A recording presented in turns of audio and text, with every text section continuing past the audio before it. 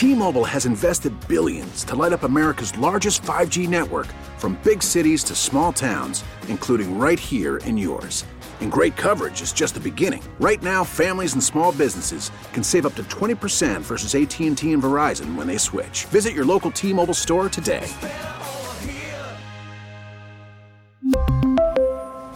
Plan savings with 3 lines of T-Mobile Essentials versus comparable available plans. Plan features and taxes and fees may vary. Home and Home.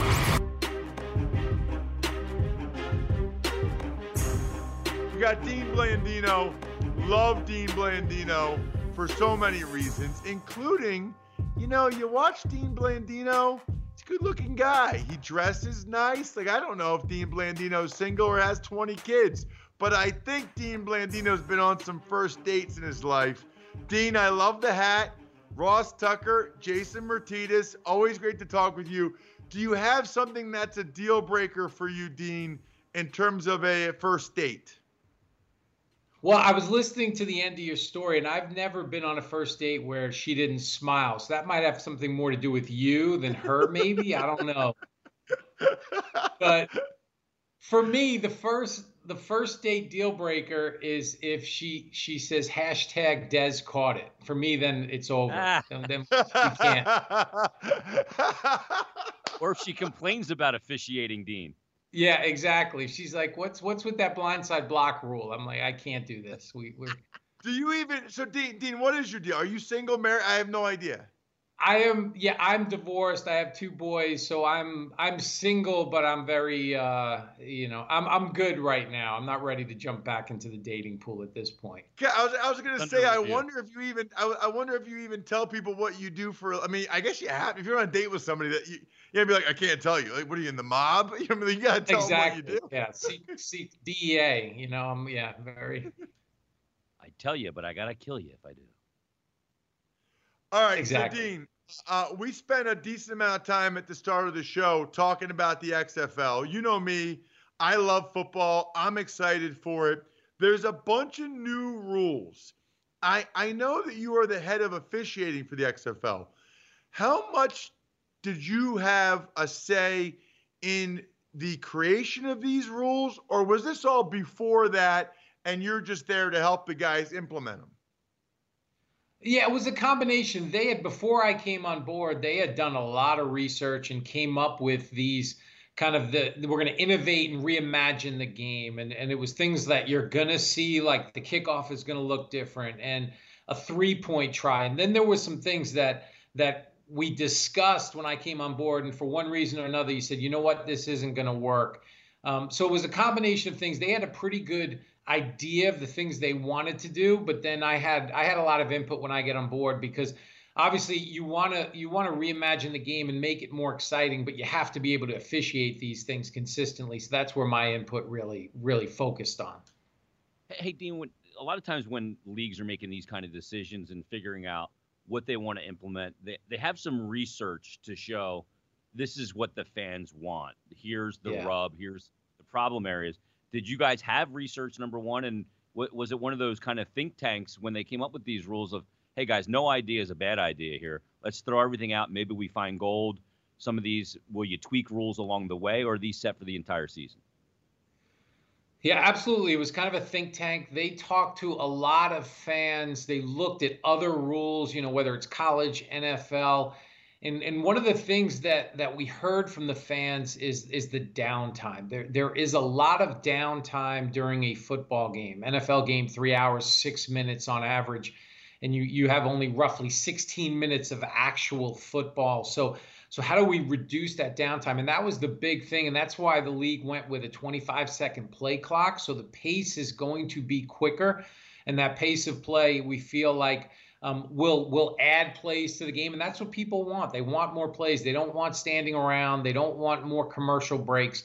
And so there was a lot. And it was like that. No idea is a bad idea. Let's talk about it, vet it, and let's come up with a way to make the game, even more exciting. So we're talking with Dean Blandino. He's the head of officiating for the XFL, which kicks off tomorrow. There's a lot of different rules, Dean. The kickoffs, the punts, extra points, overtime.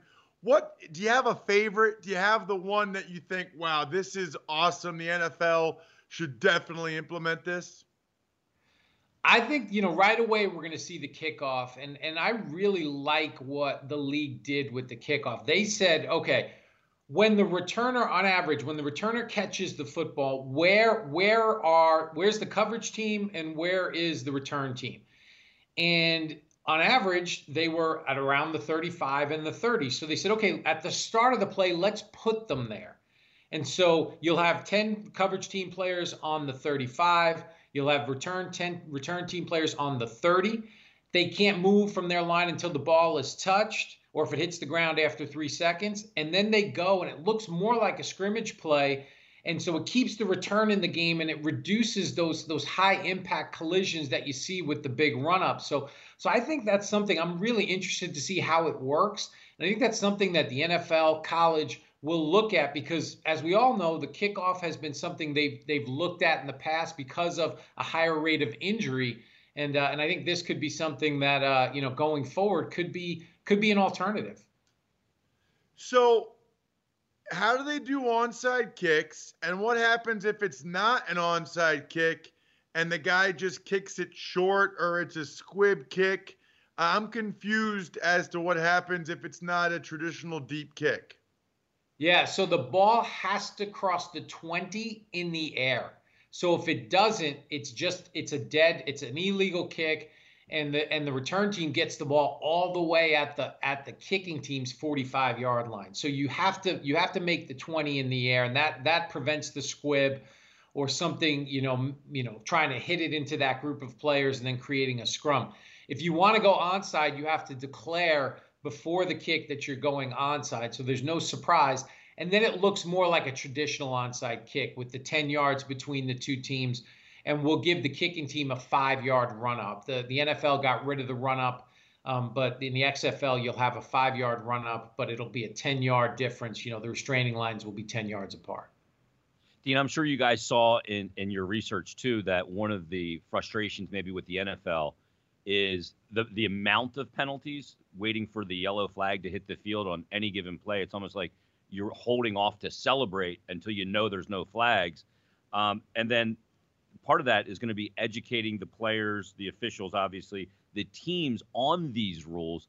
Did the league go about educating the players? Did you meet with each team individually with a group of officials to explain here's what's allowed, here's what's not, to limit the amount of penalties, because you don't want those stoppages and waiting for penalties to happen all the time?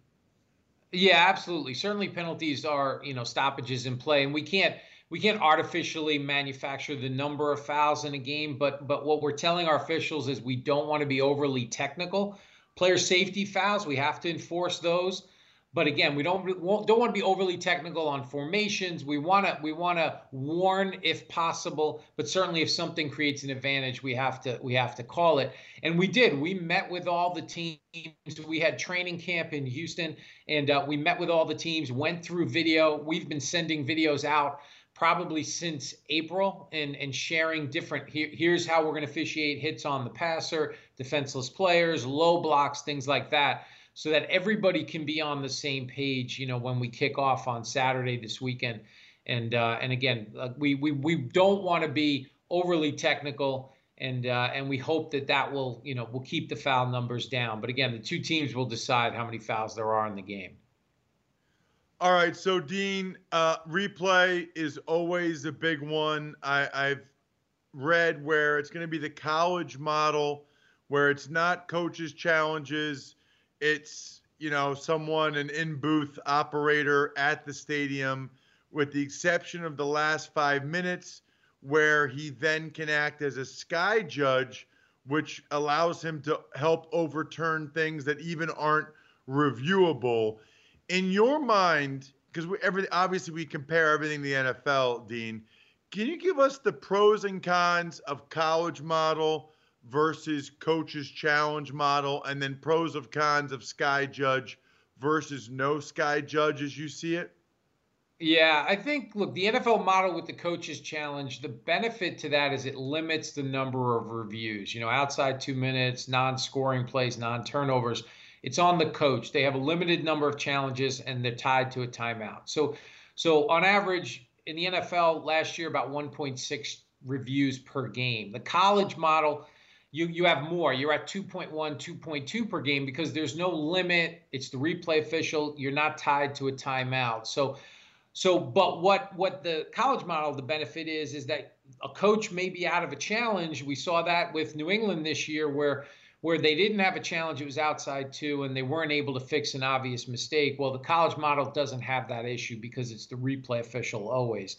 The sky judge, we felt that was important, not throughout the game. We're not looking to re-officiate the game in replay, but there are situations late in the game that can have a significant impact, and it may not be reviewable. And we wanted our replay official to be able to provide input like any other member of the crew. And obviously the replay official has the ability to look at video and has additional resources. So we felt that was important to make sure that the game is decided and not decided by an incorrect call by the officials on the field.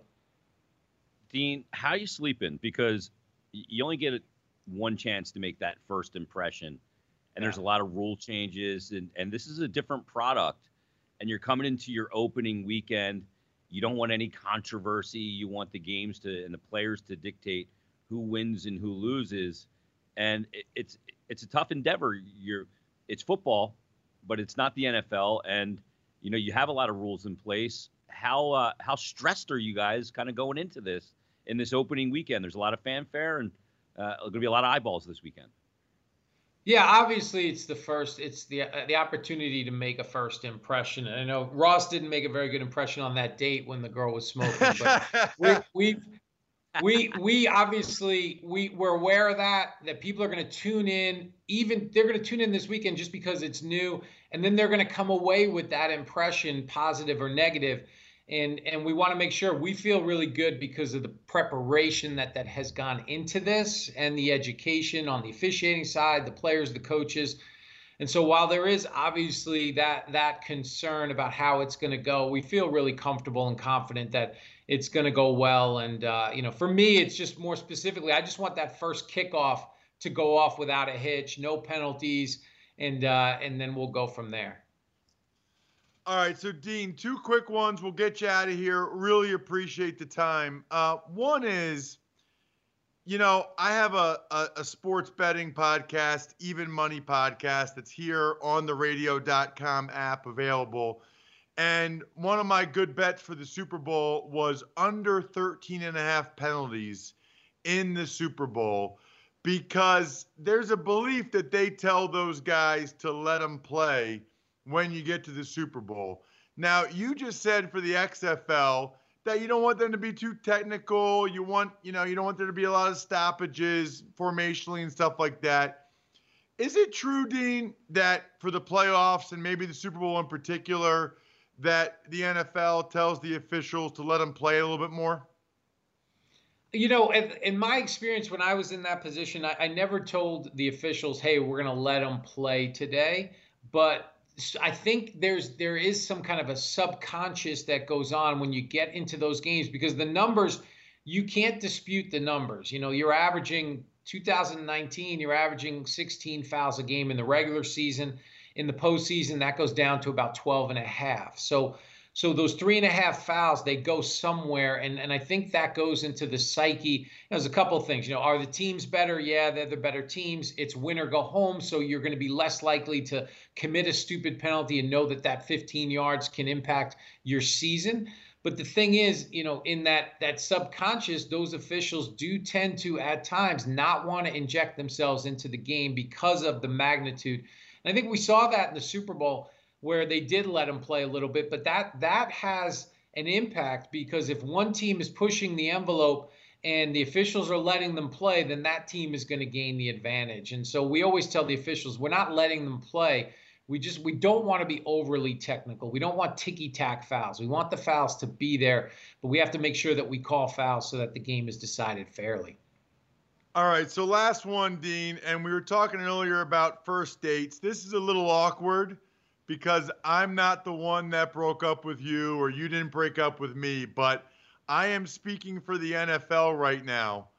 what does it take to get you back? We want you back, man. We need you back. Is there anything we can do to get you back?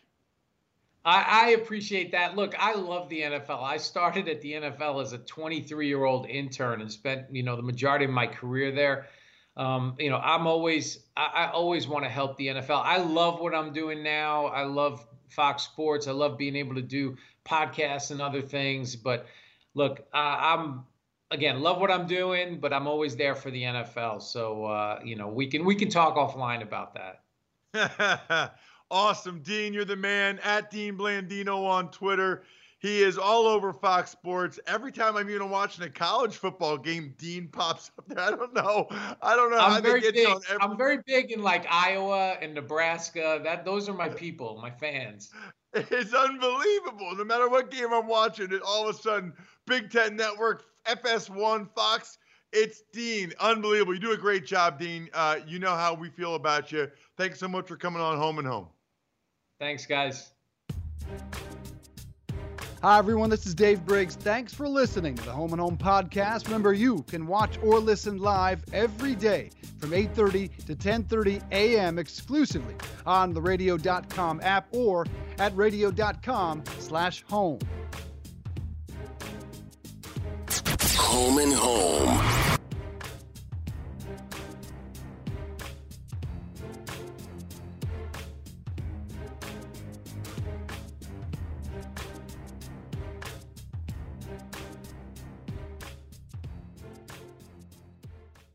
We really need new phones. T-Mobile will cover the cost of 4 amazing new iPhone 15s, and each line is only $25 a month. New iPhone 15s? It's better over here. Only at T-Mobile, get 4 iPhone 15s on us and 4 lines for $25 per line per month with eligible trade-in when you switch. Minimum of 4 lines for $25 per line per month with autopay discount using debit or bank account. $5 more per line without autopay, plus taxes and fees. Phone fee at 24 monthly bill credits for well-qualified customers. Contact us before canceling account to continue bill credits or credit stop and balance on required finance agreement due. $35 per line connection charge applies. See T-Mobile.com.